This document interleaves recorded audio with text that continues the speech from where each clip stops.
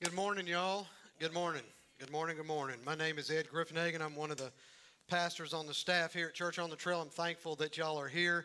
I think God has got you here for a reason. He got you up this morning, got you here. Or if you're if you're watching on YouTube or on Facebook, He's got you plugged in with us with an intent and for a reason. And so, before we kind of get started with the message today, I want to. We're kind of in a time in our worship service where we're going to receive an offering.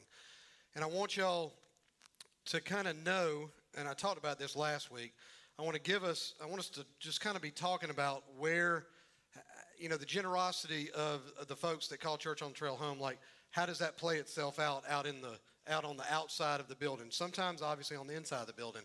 But last week we talked about a ministry that we started in April, I think, of 2018 called Generations, which is a foster care prevention ministry where we get referrals from the Department of Family and Child Services for kids who are in jeopardy of being snatched out of the home and put in the system. And the cases that we get, and there's a lot, but the cases that we get are not where there's drugs or violence in the home. It's all poverty-driven cases. It's cases where you got a kid sleeping on the floor. Can't have kids sleeping on the floor, and we'll figure it out. We'll provide a bed. We deliver that bed. Every time we talk to the family, we're praying with them. When we deliver the bed, we're praying with them. When we deliver the bed, we're delivering Bibles as well. And so there's a relational component of that also. And so last week we talked about that a little bit, and I said that's one of the places where the generosity in this church, in our church family, that's kind of one of the places where it goes. And just so you know, and I said this also last week, I think it was 125 children last year in Muskogee County that through that ministry are not in the system. Those families were preserved.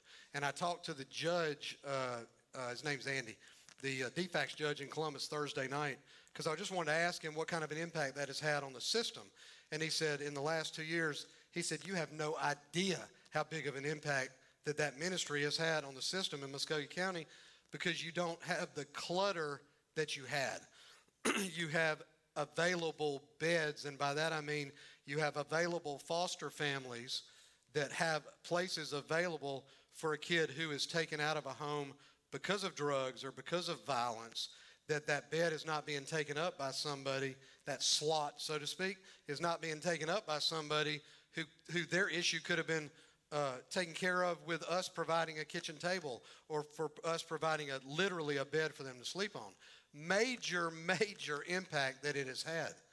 And so in that conversation Thursday night, we came to realize, because he kind of told me, he said, because of that ministry, there is a renewed focus on preserving families where it's possible to keep them together. Y'all, it's not good for a kid to be snatched out of a family when all it takes is $150 or something.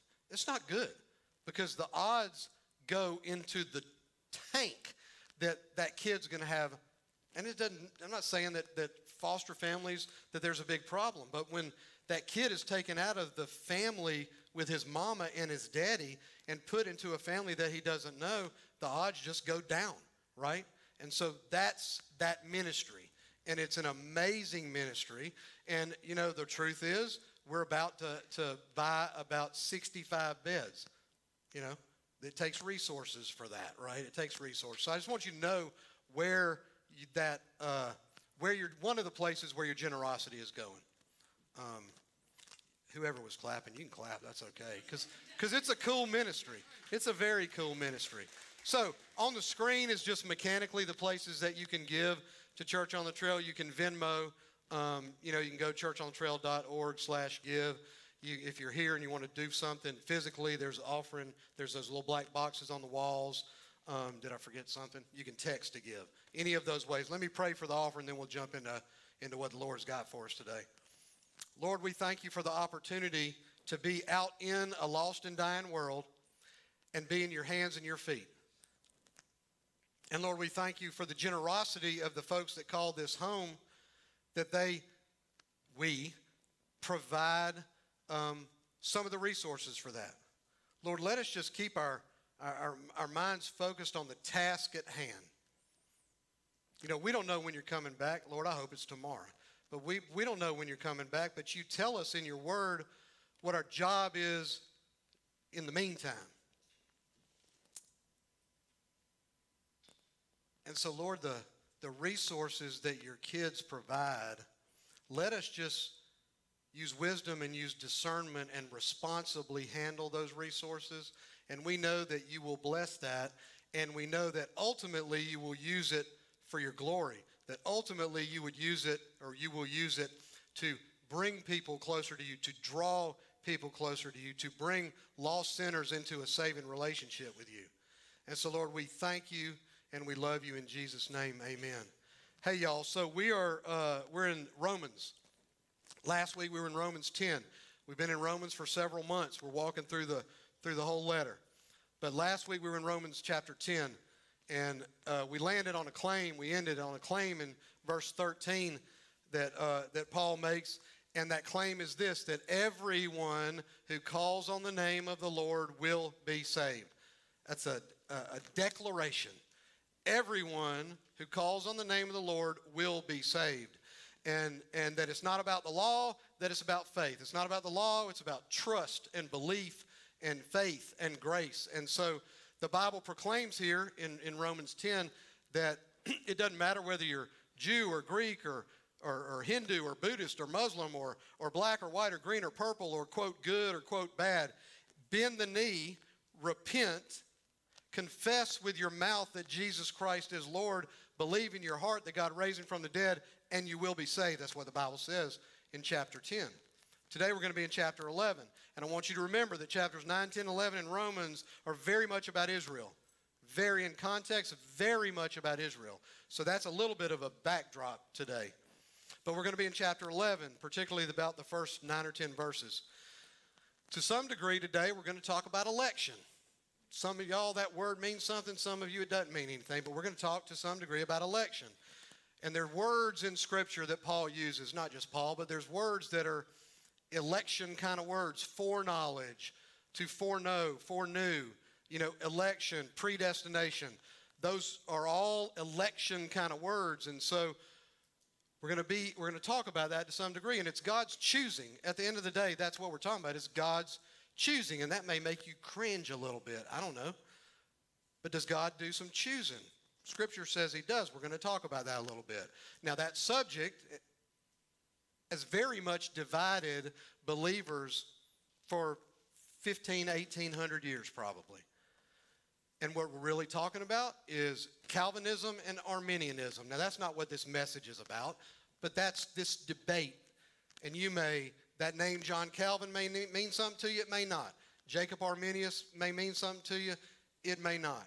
They're men who wrote about this issue, both of them, on different ends, way different ends kind of that spectrum. Neither side is heretical. Jacob Arminius, not heretical, for sure. John Calvin, definitely not heretical.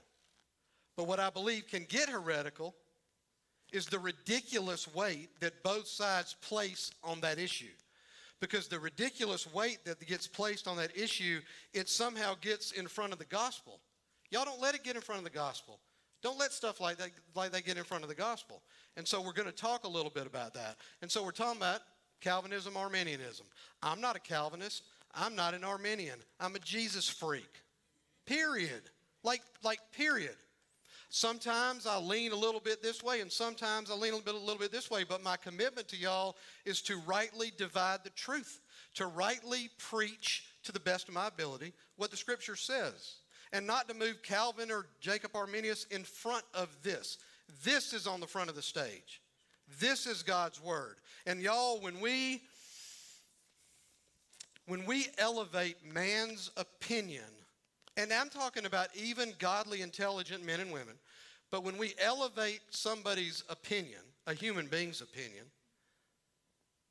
above things, when we elevate their opinion, what happens is it's so easy to begin to believe that people, even godly, intelligent people, that they bring nothing to the table of the discussion.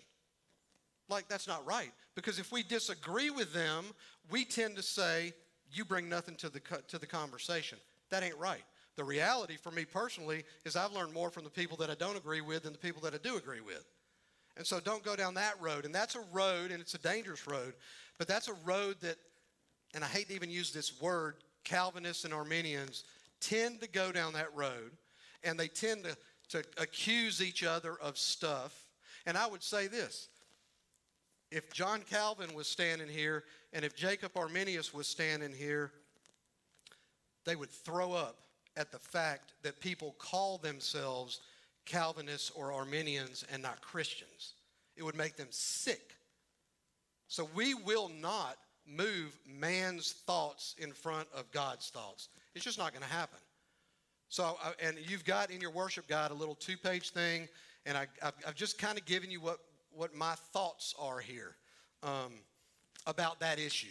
And so I love to talk about it. So if you want to talk about it, give me a call, email me, come see me, whatever, because I do love to talk about it. But I will not move it in front of Scripture. It's just not going to happen. And you got to know, man, that there's a lot of stuff that is crystal clear and presented with absolute clarity in Scripture.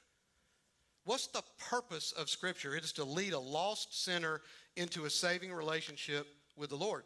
That's the purpose of the Scripture. That is crystal clear in the Bible.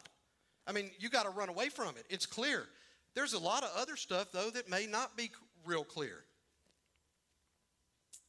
And so I think there's a tension that can be there because you and I want everything to be perfectly clear. We want every T crossed and every I dotted and every box checked. Y'all, it just don't work that way. And God wrote the text of this Scripture the way He wanted to write it. And if it's not clear, well, guess what? He didn't intend for it to be clear. And maybe He didn't intend for it to be clear so we could focus on the cross and not on the stuff that's outside of the cross that people fuss and argue and split churches and have been doing that for 2,000 years. It's insane. It's insane. So, and I said I wasn't going to talk about that much, and I probably spent 10 minutes doing that. But Romans chapter 11, election is in there, and so we're going to talk about it. I lay this kind of as a backdrop as well to Romans 11. And that is this idea, this understanding, and I think we have to establish this, that the heart and the soul of Romans 11 is that the Bible is black and white, crystal clear, that God can be trusted, that He is absolutely faithful, that He keeps His word, that He is a promise keeper, that He is a way maker, that He is a miracle worker. Romans 11 makes the fact that you can trust Him super clear. And that we've always been able to trust Him. Look at Joshua chapter 23. Should be on the screen. And Joshua says, and now I'm about to go the way of all the earth. And what he's saying is I'm about to kick it. I'm about to head west. I'm about to die is what he's saying. And you know, he's talking to Israel. He says, and you know in your hearts and souls, all of you, that not one word has failed of all the good things that the Lord your God promised concerning you. Not one word has failed of all the good things that the Lord promised. All have come to pass for you. Y'all, time after time after time in the Old Testament, God made promises. And He will always be faithful. He's always faithful. Just know that the entirety of this book, the entirety of your Bible, page 1 to the end of the Revelation, it tells us that He is a promise keeper. And then there are some very specific promises that are made at very specific times to a very specific people known as Israel. Romans 9, 10, and 11 are very much in context focused on Israel. And you can go back in the Old Testament and you can see promise after promise after promise where for instance, God makes a covenant with Abraham. We call it the Abrahamic covenant. He makes this promise, this deal with Abraham, where He promises to bless the world through Abraham and his lineage and his family tree. And He's going to bless the world. He's going to bless the nations, everybody, through Abraham and his descendants. And then we come up to King David, and he makes this promise. He makes this deal, this covenant with King David. It's called the Davidic covenant. It's funny how they're Abraham and Abrahamic and David and Davidic. But this promise, this deal that he makes with David is that he promises to give Israel a king through David's line, and he'll be the greatest king that ever walked the planet. The Messiah is promised through King David's line. And then there's what is known in Deuteronomy chapter 30 as the Palestinian covenant. And that is that his people, the Lord, his people Israel will ultimately possess the land. That came to fruition, y'all, in 1948. Israel possessed the land. And then there's this covenant that he makes with Moses. And Moses is the dude that the Lord used to liberate Israel out of the Hebrews out of slavery in Egypt. And Moses goes up on the mountain. He's hanging out with God on the mountain. And the Lord makes this deal, this covenant with Moses. And it's a promise of blessing on those people and their obedience to that. And then in Jeremiah 31, man, what a chapter. Jeremiah 31, the Lord promises that he will institute a new covenant where he will write the law on our hearts. It'll be inside of us. And y'all, all of these promises that the Lord makes, all these promises that are given by God have got to be fulfilled in the Jewish people. And the fact, now think about this, the fact that through Israel, millions and millions of Gentiles have been blessed does not cancel out the promises that are made to Israel. Let me say that again.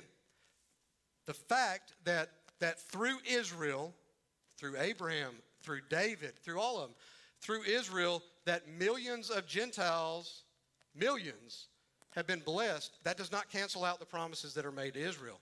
So there's this long introduction to Romans chapter 11. And so Paul begins it by saying this. I ask then, has God rejected his people? Well, then what? You know, you got to go back to the end of chapter 10 and just know this, and I know I say this often, the chapters and verses are man-made. Paul didn't write letters with chapters and verses. So when he says, I ask then, has God rejected his people, he's talking about, he's referring back to what he just said, and what he just said was this. All day, and this is him saying what the Lord said. All day long I've held out my hands to a disobedient and contrary people. I ask then, has God rejected his people? Well, that's Paul's asking it's a super legit question. Has God finally had enough? Like, is he just plain tired of them? Is he like, I'm done, I'm washing my hands of these stiff-necked Jews, I'm done with them? Is that the deal? Because the nation, Israel, I say, the nation as a whole, they didn't trust or obey him the way they should, and they rejected in mass, sort of corporately rejected his son when he's walking right among them. So it sounds like a legit question. Has God finally rejected his people? And that word reject that's used there by Paul, it is to cast away, some of your translations may say, or to the Ed translation would say tosses them to the curb. Is that what happened? Has God utterly cast away the Jews? And Paul answers, by no means. Like, absolutely not, no way, let it never be. Are you crazy? Is what Paul says. By no means. Because you see, Paul has got to defend the fact that God has not canceled out the promises that he made to Israel. Because think about it. How are you going to get any Gentile to accept the gospel from a God who reneges on his promises? How are you going to get any Jew to accept a God who reneges on the promise made to great-great-granddaddy? Like, how are you going to get anybody who to want to belong to a God who you can't trust? So Paul says, absolutely not. He has not rejected his people. He has not broken and violated his word to Israel. And I believe in these verses, these first 9, 10, 11 verses, that Paul gives us, and he may give us more than this, but I think he gives us at least 5 proofs that God has not tossed every Jew to the curb. Because remember, in the context this is written, it's about Israel. And the reality is, it's one of the reasons why you will seldom see preachers today preach Romans 9, 10, and 11. Because they think it has nothing to say to the church because it's about Israel. Well, y'all tell me when we're done today if you think Romans chapter 11 has anything to say to the church. And so I think he gives us 5 proofs of why God has not put them to the curb. Look at the rest of verse 1. For I myself, Paul talking about himself, for I myself am an Israelite, a descendant of Abraham, a member of the tribe of Benjamin. And so Paul himself, as part of the remnant, is proof number one. Paul's proof number one. Because what is he saying? He's saying, if the Jews had been cast aside, then I wouldn't be standing here. I wouldn't be part of the club. I wouldn't be on the team. I wouldn't have entered into this covenant blessing with the Lord. I wouldn't be saved. At the end of it all, he's saying, if we were booted off to the curb, I wouldn't be saved, right? And y'all, Paul is radical, like crazy radical proof. Jacked up, messed up past this dude named Paul has. Messed up past. But don't you know that when you meet Christ, he changes like everything? Like everything. He changes the way you look at everything. So Paul is this poster child for this. Because here's what you would think. And I'm telling you what you would think. Here's what I would think. If I'm a fly on the wall looking at this guy, Paul, I would think this dude is a Jesus-hating, Jesus-rejecting, Christian-hating, Christian-killing Jew that ought not ever be allowed on the team. That's the way in my flesh that I'd be looking at him. But he says in Scripture, but I'm an Israelite from the tribe of Benjamin. I'm a descendant of Abraham. And Paul is just crazily enough like the chief spokesman for Christianity. He writes 2/3 of the New Testament. He's the last guy you would ever think that the Lord would use. And so what that tells me is that you could be a Jesus-hating, Jesus-denying, Christian-killing, Christian-hating Jew or Buddhist or Muslim, but you meet the risen Christ and you can be saved. I don't care who you are. You can, because he changes everything, y'all. You cannot gaze upon the face of the Lord and be the same. And Paul is the poster child for that. What y'all think about that? Okay, thank you.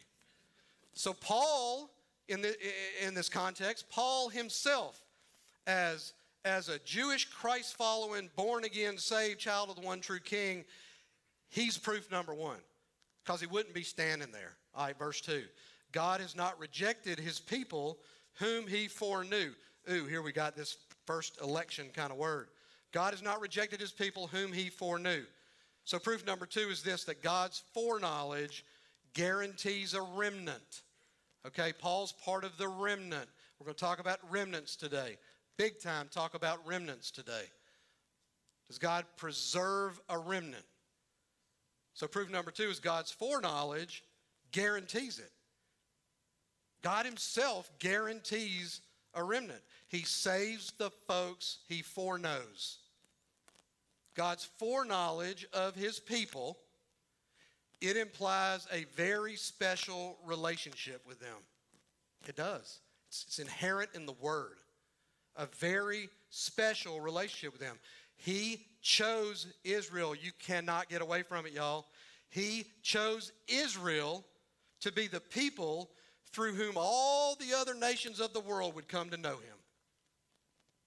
He chose them. He made a promise to Abraham in Genesis chapter 12. He chose them. Israel brought nothing to the table to cause God to choose them. He chose them because, like a drum roll, because he wanted to. Y'all, he chose them because he wanted to. Because he's God, he gets to do what he wants. Y'all, he don't have to explain to Ed Griffenhagen why he chose Israel, right? He chose them because he's God, and that's what he wanted to do. He didn't choose them because they somehow deserved some special treatment. No, he chose them because he's God.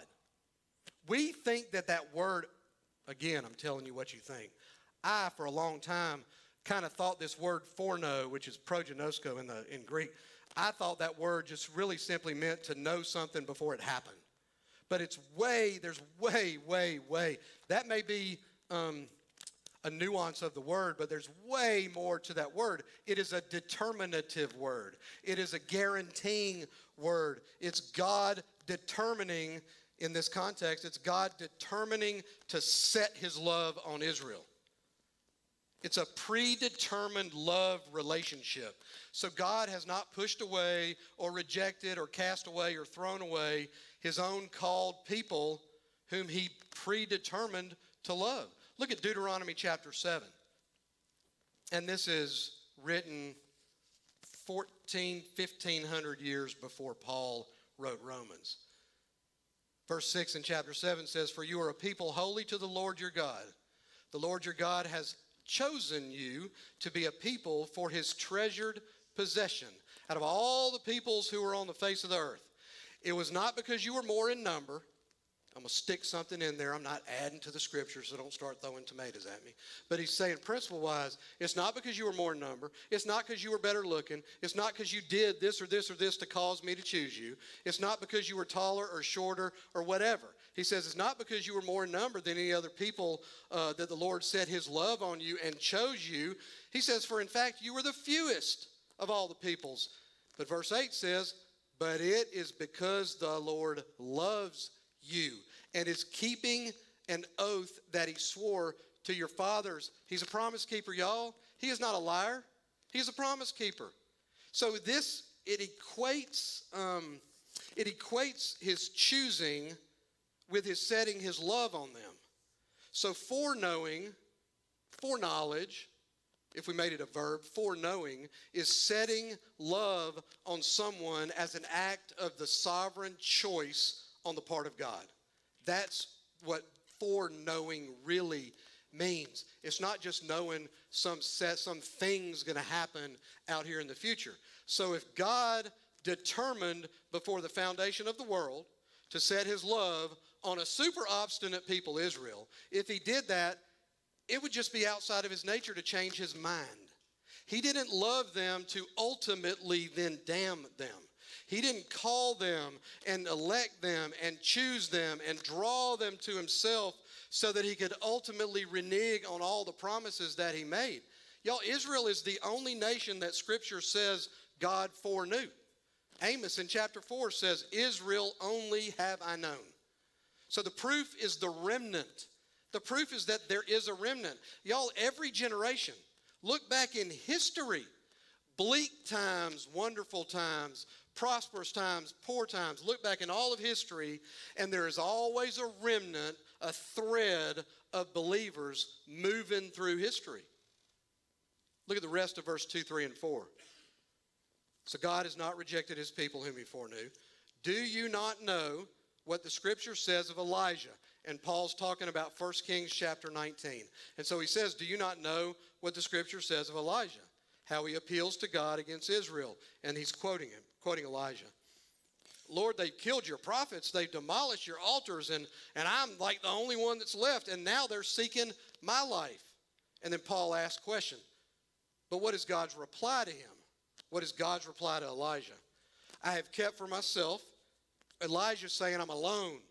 God says, I've kept for myself 7,000 men who have not bowed the knee to Baal. Baal is a pagan god represented by idols. And so God says, I kept for myself 7,000 men who have not bowed that knee to Baal. So proof number 3 is that Elijah foresaw a remnant. It's proof from the very word of God, y'all. From the beginning, Scripture clearly says that not all of Israel is going to be saved, but only a remnant of believers, a remnant of people who follow the Lord and obey the Lord and trust the Lord and believe in the Lord. And Elijah's experience is a perfect example of just that. Elijah lived during a nasty time in Israel's history. Nasty time of sin and disloyalty and heresy. And he himself is marked for death because he refused to stop his preaching on the righteousness of God.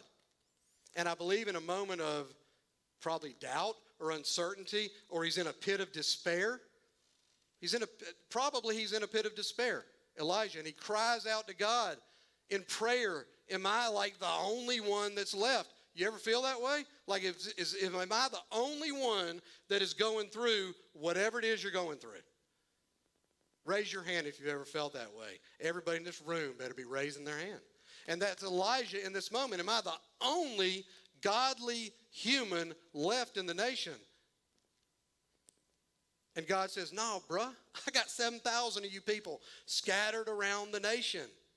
And so the point is this: in Elijah's day, the vast majority of people are just like they are today, disobedient and disloyal to God, rejecting and denying the Lord, rejecting and denying his word, putting themselves on the throne of their life, spewing hatred, looting, pillaging, burning, and chasing after some self-created Baal, some self-created idol.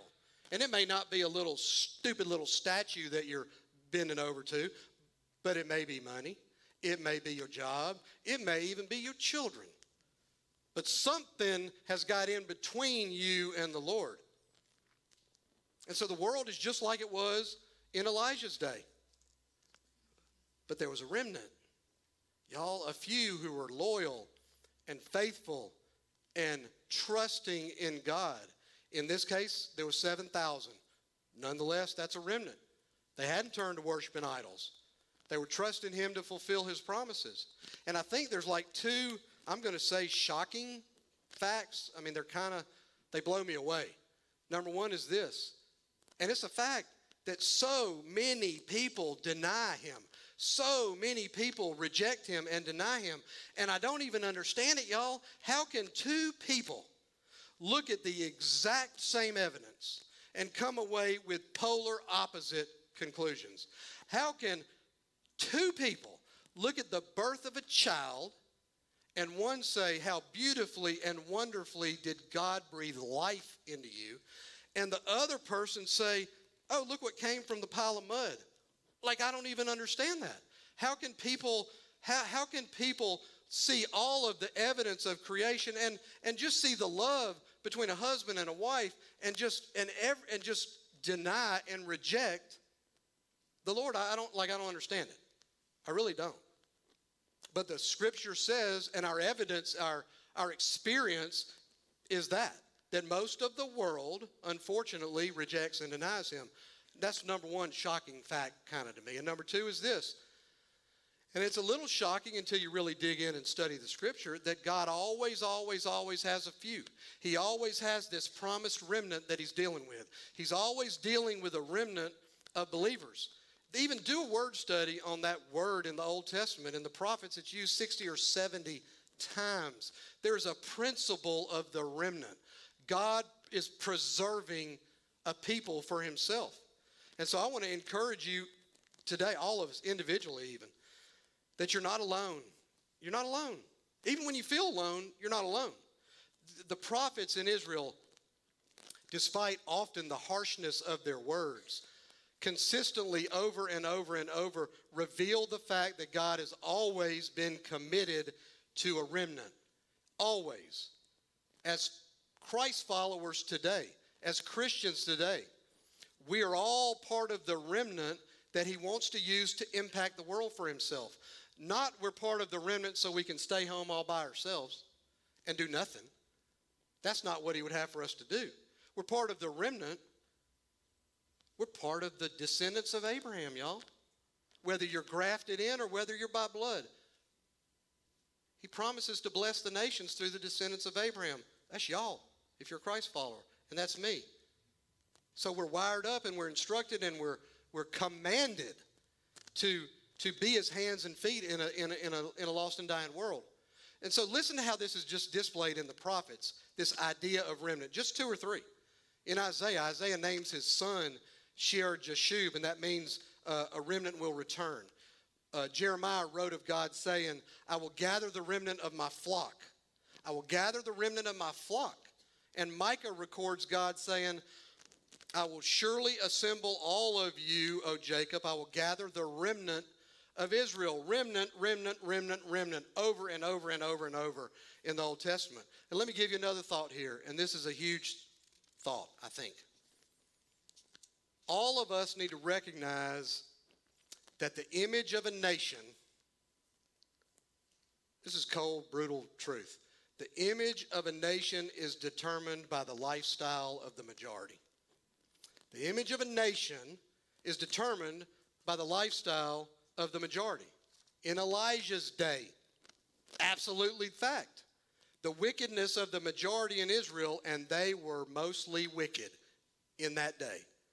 The wickedness of the majority in Israel overshadowed the godliness of the few. Does that sound familiar?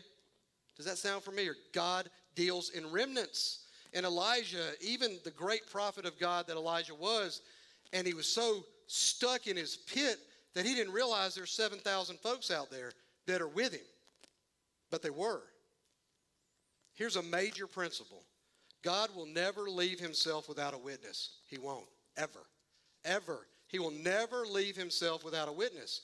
Nor will he ever leave his people without fellow workers to be there with him. He won't do it. It's outside of who he is. Now, we may not always know each other, but we're there. We can rest assured that there are witnesses scattered around. Witnesses who are bearing testimony for Christ. God has this faithful few. He always has and he always will. And so proof 3 is that Elijah foresaw that in 1 Kings. Verse 5. And verse 5 and 6 are super related. Verse 5. So too at the present time there is a remnant chosen by grace. So proof 4 is that there is a remnant at this present time. And so this is a strong claim. There is a remnant. It's for sure. It's a declaration. There is no doubt that there is a remnant that Paul says at that time. Now, if there was a remnant in Elijah's time, and there's a remnant in the day of Paul in the first century when he writes, you can take it to the bank that there's a remnant in 2021. You can take it to the bank that throughout history there's a thread of a remnant. Why is that? Because of grace, y'all. The text says because of grace. The grace of God in Jesus Christ has now come, Paul says. And the Spirit of God is actively at work making that grace known. This is the Trinity. Like this is a perfect image of the Trinity hard at work. The grace of the Father in the Son with the Holy Spirit bringing folks to him. And so just like God preserved a remnant of his people when nearly all of Israel had almost all of them had turned to idolatry, God is restoring a remnant through his Son only because of his sovereign choice and by his grace. Now these Jewish believers that Elijah's talking about in this faithful kind of remnant are proof that God has not rejected his people.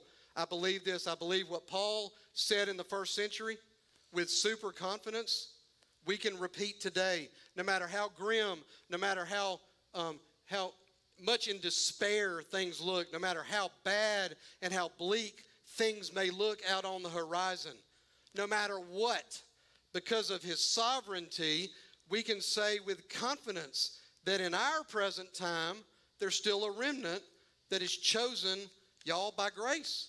By grace. And the last proof that God hadn't just washed his hands of his people, because remember, in context, this is about Israel.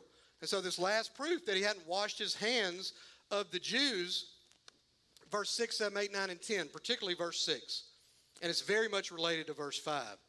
And it says, but if it is by grace, it is no longer on the basis of works. Otherwise, grace would no longer be grace. Well, what then? Israel failed to obtain what it was seeking. The elect obtained it, but the rest were hardened, as it is written. God gave them a spirit of stupor, eyes that would not see and ears that would not hear, down to this very day. And David says, let their table become a snare and a trap, a stumbling block and a retribution for them. Let their eyes be darkened so that they cannot see and bend their backs forever. So proof number 5 is that God's grace assures us of a remnant. Verse 6 is kind of an explanation of verse 5 on being chosen by grace, on being elected. The King James says elected by grace. So verse 5 clearly, y'all, demonstrates God's motivation for electing or to choosing is grace. And then verse 6 explains it a little bit. If it's grace, it's not works. It's grace. Because grace ain't grace if there's any works or any dues involved in God's motivation. If you could somehow earn it, if you could somehow do something, then it ain't grace. Salvation is by grace alone. The remnant is chosen by grace alone, y'all. And throughout what Paul's writings, particularly Romans 3, 4, 5, and 6, he's been saying grace, grace, grace, grace, salvation by grace. Salvation by grace. And Paul, who's a member of this remnant, he gives his own testimony throughout his writings, particularly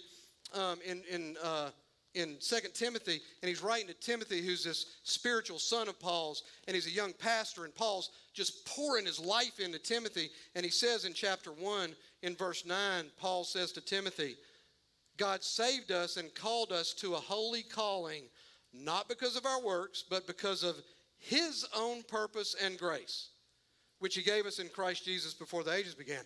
His purpose, God's purpose, not Ed's purpose, not Susan's purpose, not Lonnie's purpose, his purpose.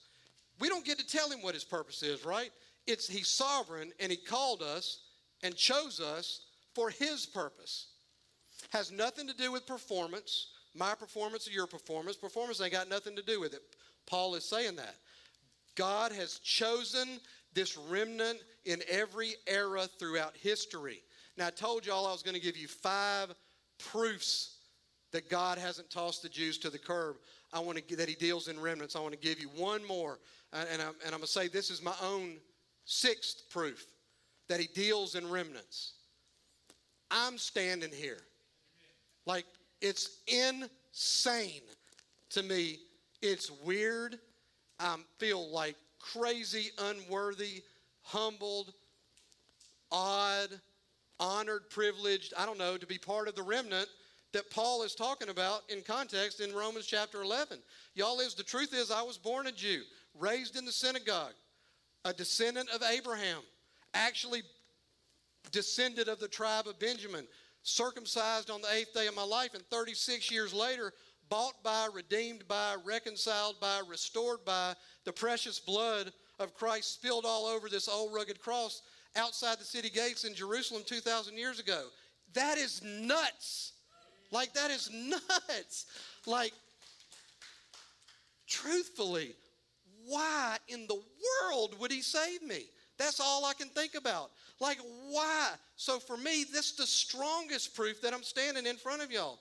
There's absolutely no explanation whatsoever that I am a Christ follower. None. So here's as far as I can go on election.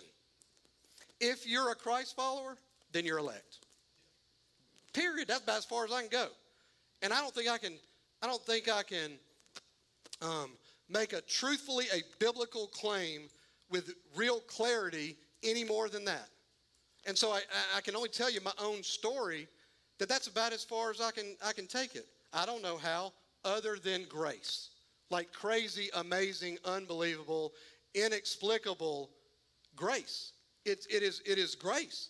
Because I know that on January 17, 2001 at 5:30 in the morning, I know beyond a shadow of a doubt that God reached his hand down and plucked me out of the pit of hell and saved me. I know that. Like, I know that. I have no doubt. Now, why did he do that? Because he loves me. Because he has grace on me. Did I do anything to earn it? Did I bring anything to the table? Like, did I deserve it? The only thing I brought to the table was the sin that made it necessary. That's all we bring to the table, y'all. What would Paul say to those questions I just asked? By no means. You did nothing to deserve it. You bring nothing to the table. Chosen by grace, elected by grace, saved by grace. Grace, please hear this, grace alone, by faith alone, in Christ alone. There's not 70 things that you can have faith in, not 70 people you can have faith in. It is, you are saved by grace through faith in Christ, period. That's the end of the story. Don't buy into any other lie. It's not Jesus plus a bunch of stuff. It's not. Now, in context, Paul's writing about Israel. So what does it have to do with us? What do we take away? What are some principles maybe that come out of this text that we walk out of here with, that we can hang our hat on, y'all, that we can say, man, that is a truth claim that Scripture makes. There may be multiple. I want to give you two, and then we'll wrap this up. Number one is this: you can trust God. You can trust God. You can trust the promises that he makes. You can trust that he is faithful. You can trust that he is faithful when you are slapped in the middle of being unfaithful. You can trust that he is faithful and he loves you when you are in the most unlovable of all places. You can trust that he is faithful when you are in the middle of your sin, in the pit, in the nasty. You can trust that he's faithful in that moment. Write down in your worship guide somewhere, number one, trust God. You don't have to write all that stuff I said. Trust God, number one. Number two is this. I think about, again, my own life. He ain't never done. He ain't never done. He never quits working his plan. Y'all listened to the song the worship team sang a little while ago about he's working a plan. He ain't never stopped working. He's not done with the promises that he made.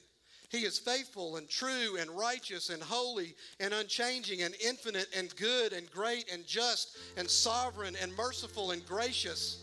Y'all, he's all powerful and he's all knowing. And he is relentless. For me, like that trait, his relentlessness. Y'all, you could run for 20 years and hide up in a tree. The God that saved me will chase you up the tree. And he will grab you. Why does he do that? Grace. Why does he chase us? And why is he so relentless? He wants to shower us in his grace. He is not done with you. Right next to trust God, write down, he's not done with me. He is not. If there is breath in your lungs, y'all, he is not done with you. If you are laying in a COVID ward on a ventilator, he is not done with you. He is not. I will not accept a theology that says anything other than that. He is not done. Look at the thief on the cross. Is the thief on the cross with Jesus or is he not? He's not done, y'all. I don't know any place in Scripture, and I don't know the Scripture like the back of my hands. I know the Bible a little bit, but I'm not going to sit here and quote you the whole Bible. But I don't know. I have never read anywhere in Scripture, nor have I seen anywhere in my own personal walk, or talking with friends, or talking with family, or talking with people anywhere. I've never seen any evidence whatsoever that a man or a woman would kneel before the cross, knocking on salvation's door, repent, confess with their mouth Jesus Christ is Lord, and believe in their heart that God raised him from the dead, and God said, nah. That ain't what happens. So there's the tension, y'all. Everyone who calls on the name of the Lord will be saved, and God chooses. That tension that exists is the sign of spiritual maturity to be comfortable in the tension. It's a sign of spiritual immaturity to start fighting with folks over it. If you're a Christian, you're elect. Period. And I would say anybody that says otherwise, they're just kind of deceiving themselves a little bit. If you're Christian, you are part of the remnant. You are elect. So let me tell y'all today, if you have never said yes to that offer, it is there. It is repent of your sin, turn away from it and turn towards the Lord. Confess with your mouth that Jesus Christ is Lord, and you can confess quietly to yourself. You can scream it out if you want to. I'd probably jump off the stage if you do that. But you can scream it, or you can say it to yourself, but you confess that he is Lord, and you believe in your heart that God raised him from the dead. Knock on that door of salvation, and the Lord will not say no. He won't. He will say yes. And you don't need to say, well, you don't know what I did yesterday. He don't care, y'all. Knock on that door and ask for forgiveness, and he will save you. So y'all, if you would, close your eyes, bow your heads, and let me pray. Lord, I know that there's people watching today. I know there may be people in this building today that they just did that, and you just saved them. They were born again. Your word calls them a new creation. Thank God for new creations. So Lord, we thank you for what you're doing in our lives. And Lord, we love you in Jesus' name, amen. If that was you, we'll have somebody back in this corner to pray with you if you want that. I'd love to talk to you out here. Let us know on a little connection card in the seat back in front of you if that anything you need, but particularly if you made Jesus a leader and forgiver of your life today, let us know. I'm not going to tackle you in the parking lot, but I'll probably send you an email or call you or text you because I want to talk about it, because everything's going to be different. So just let me know. I'll turn it back over to the worship team.